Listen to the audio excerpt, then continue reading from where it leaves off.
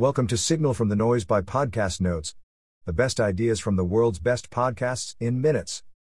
Please enjoy the notes from Dr. Peter Attia, Improve Vitality, Emotional and Physical Health and Lifespan, Huberman Lab. Introduction. Considerations for vitality and longevity. Lifespan is binary, whether you are dead or alive, versus healthspan, which takes into account physical health, cognitive health, and emotional health. The medical definition of healthspan is the period of time by which you are free from disease and disability. 4 horsemen of death. 1. Diseases of atherosclerosis, cardiovascular disease and cerebrovascular disease accounts for 18 to 19 million deaths globally per year, barring embolic phenomena. 2. Cancer accounts for about 11 to 12 million deaths globally per year. 3. Neurodegenerative disease. 4. Metabolic disease. Won't kill you but will lead to other diseases. Major risks for clots. Blood pressure is the main driver of hemorrhagic stroke. The more aggressively you manage blood pressure, the better. You really want to be at 120/80. Quote, there are too many people walking around with high blood pressure who don't know it. Dr. Peter Attia. The right way to measure blood pressure is using a manual cuff and sitting still 5 minutes before measuring. Measure blood pressure regularly at home. A good manual cuff is about $40 and a good stethoscope is about $100, but you can start with an electronic one and measure twice per day, once in the morning and once in the evening. Continuous blood pressure monitoring will arguably be more important than continuous glucose monitoring. Quote, when the day comes that we can continuously assess one's blood pressure, it will be an integral part of a persona's health checkup. Dr. Peter Attia. Breaking down atherosclerosis and cholesterol. Quote, we don't want to rely on feeling when it comes to atherosclerosis. The strikingly common presentation of heart attack is death. Dr. Peter Attia. The best underlying predictor of a heart attack is a heart attack. Prevention of atherosclerosis, the leading cause of death in the world. 1. Maintain healthy blood pressure, 120/80. 2. Don't smoke anything. 3. Measure ApoB and lipoproteins starting in your 20s. We don't have good data on the difference between smoking marijuana versus cigarettes versus vaping for heart disease, but it's best to avoid all smoking. At a minimum, the chemical contents of vaping are undeniably carcinogenic. Cholesterol is a lipid the body synthesizes. Essential for life, it's necessary for the development and a vital component of cell membranes and precursor for critical hormones of the body. Serum cholesterol levels rise during teenage years and in menopause for women. What you measure in serum is a fraction of the entire body cholesterol. Not every cell can make as much cholesterol as it needs, so it gets borrowed from other cells, so it needs to be transported. Structure of cholesterol. Cholesterol is also not water-soluble, so does not readily mix with plasma, so is water-soluble on the outside and fat-soluble on the inside. Cholesterol is buried inside along with triglycerides and the outside is covered in protein, lipoprotein. Lipoproteins come in 2 families, ApoB, low-density lipoproteins derived from the liver, and ApoA, high-density lipoproteins. We worry about ApoBs because they're atherogenic. Understanding biomarkers related to atherosclerosis. ApoB refers to the single lipoprotein wrapped around an LDL particle. LDL-C, LDL cholesterol, takes the total number of particles, breaking them apart and measuring how much cholesterol is in them. Basically, you're either going to die from heart disease or with it, so you want your ApoB as low as possible. The longer you wait, the more aggressively you need to treat. The problem is we're approaching this backward. We don't look at the full picture of risk factors and make inferences. We just look at numbers and treat or don't treat. Fixing insulin resistance through nutrition will bring down triglycerides, most easily controlled with carbohydrate restriction. Exercise plays a minimal role in improving lipids but will improve insulin sensitivity. Pharmacology approach to high cholesterol takes statins, minor side effects but may include muscle soreness, brain fog, insulin resistance, and or ezetimibe. Minimal side effects. PCSK9 inhibitors, improves the number of LDL receptors. Start with behavioral tools for blood pressure regulation first. Exercise, low-intensity cardio 3 to 4 hours per week, weight management, dial in sleep. Interestingly, most species do not have ApoB, so likely won't get atherosclerosis. As a note, the kidney is extremely sensitive to blood pressure, Measure cystatin C, more accurate than creatinine. Alcohol, sleep, and disease risk. When it comes to alcohol, quote, the frequency and the dose defines the poison, Dr. Peter Attia. 7 drinks in one day is different than 1 drink for 7 days. Sleep. Don't be overly anxious about what sleep trackers are telling you. Focus on sleep hygiene, light temperature, food, noise, alcohol. There is a time and place for sleep trackers. For example, nothing will drive home just how much late-night food and alcohol are ruining your sleep, but it's important not to obsess. Consider not even taking a sleep tracker when traveling if you won't sleep well. Quote, alcohol is not good for you in any dose.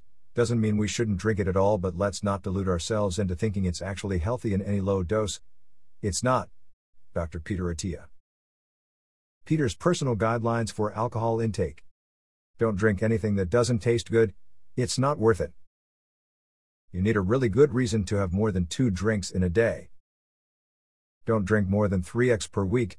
Don't exceed 7 drinks per week. Make sure drinking is a good 3 hours away from sleep. If you cannot drink at all, you're better off. If you will drink, really focus on keeping it to things that you genuinely enjoy at times that it makes sense. For example, don't drink crappy wine on a Tuesday, enjoy nice mezcal with friends over a good dinner. Remember, alcohol is a carcinogen, and we don't know the exact dose. That's the tipping point. Cancer, AIDS, risk, and early screening.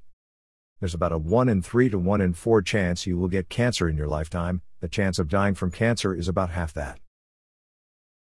Quote, every man will die with prostate cancer.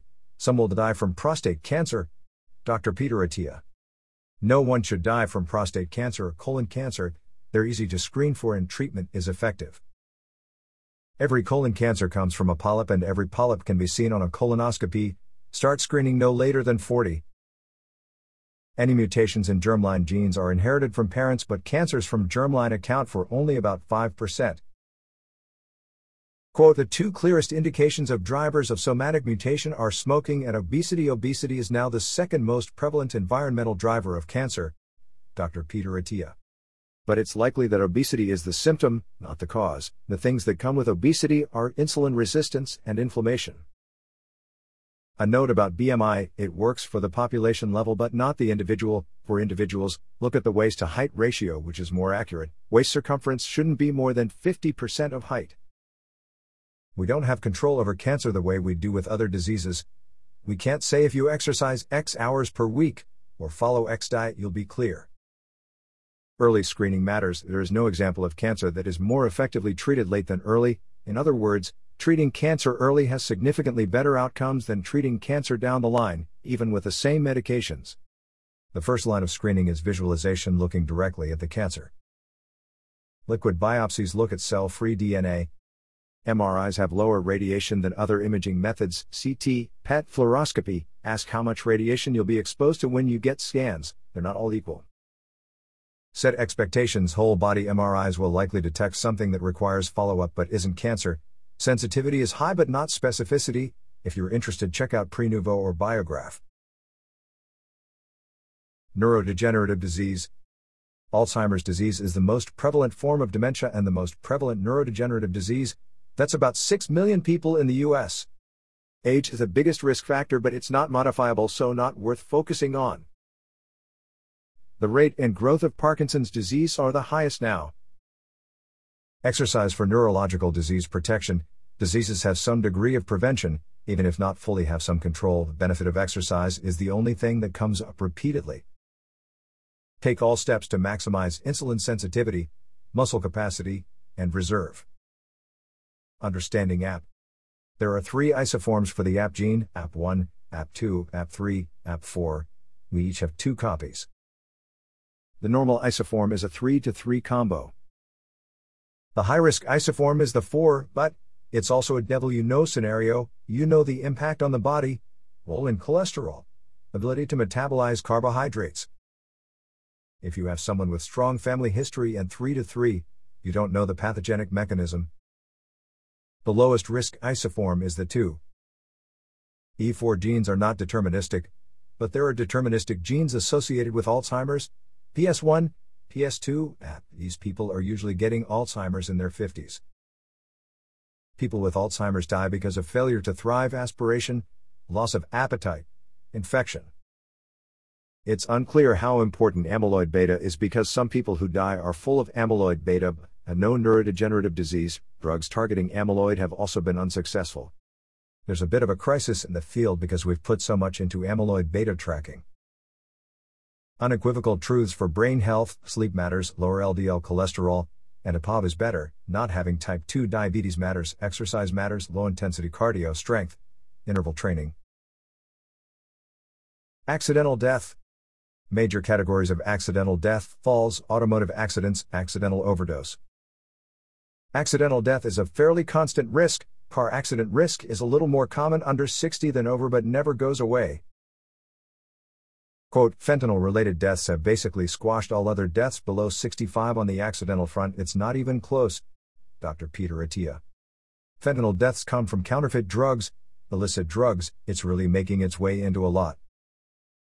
Deaths of despair, suicide, alcohol-related, accidental overdose rate is going up 20% per year since 2019. This is almost entirely attributable to fentanyl poisoning. Even more specifically from counterfeit pills laced with fentanyl that are used by youth. Fentanyl arrests the respiratory system. Accidental death risks for the aging population are related to falls. Once you hit 60 to 65, the risk of a fall that results immediately in death or death within 12 months is about 15 to 30%. Offsetting the probability of falls, the ability to jump and land safely. The hallmark of aging in muscle is the degradation of type 2 muscles, fast twitch, we lose speed and then strength, then size. Most people can't slow themselves down. You have to be able to land safely and stick to the landing. As a note, most machines in the gym don't lend themselves to joint stability. Machines can be a good on-ramp for resistance training, but you will need more. Emotional health. Components of emotional health: ability to maintain healthy relationships with others, sense of purpose, regulation of emotions, experiencing fulfillment and satisfaction, being present. The degree of presence at that moment is a strong predictor of happiness of overall. Emotional health is potentially the most important factor in health. Infinite lifespan, if you're miserable, is worthless. People who spend more time contemplating their own mortality may be more at peace, to a degree. We don't have great agency over the length of our lives, but we do have agency over the quality of our lives. Are you living more for resumes or eulogy? Check out The Road to Character by David Brooks. Tips for emotional health: write and read affirmations. Write in a journal. Be mindful of times you damage relationships, and make amends. You will set yourself up for failure if your goal is to be perfect. Instead, focus on being the best at repairing damage when you cause it. Tips for repairing relationships when you are the one who's wronged. Decide whether you're optimizing for the relationship or the outcome. Need-based or service-based relationship. If your relationship matters, being right all the time doesn't matter. Anger is usually superimposed on top of another emotion. Understand what's really bothering you. Having a hyper-analytical disposition can lead you to rationalize trauma in ways that you explain it away, which isn't really a good thing. You don't have to be a slave to adaptations you made to get through an experience. Peter has struggled with rage his whole life and hit rock bottom a few times, which led him to enter inpatient rehab. Being aware of self-talk and emotions is critical to health within yourself and healthy relationships with others. Redirecting self-talk. Stop yourself and pretend like it is someone else who made the mistake and audibly talk to that person. For example, if you want to be mad at yourself for overcooking something, step back and pretend like it was your friend who overcooked and speak how you would talk to them at that moment. Communicating lovingly with yourself is critical for your ability to not beat up those around you as well. That wraps up the notes for this episode. 5-star ratings are very much appreciated. Don't forget to go to podcastnotes.org and subscribe to our free newsletter. The top 10 ideas of the week. Every Monday.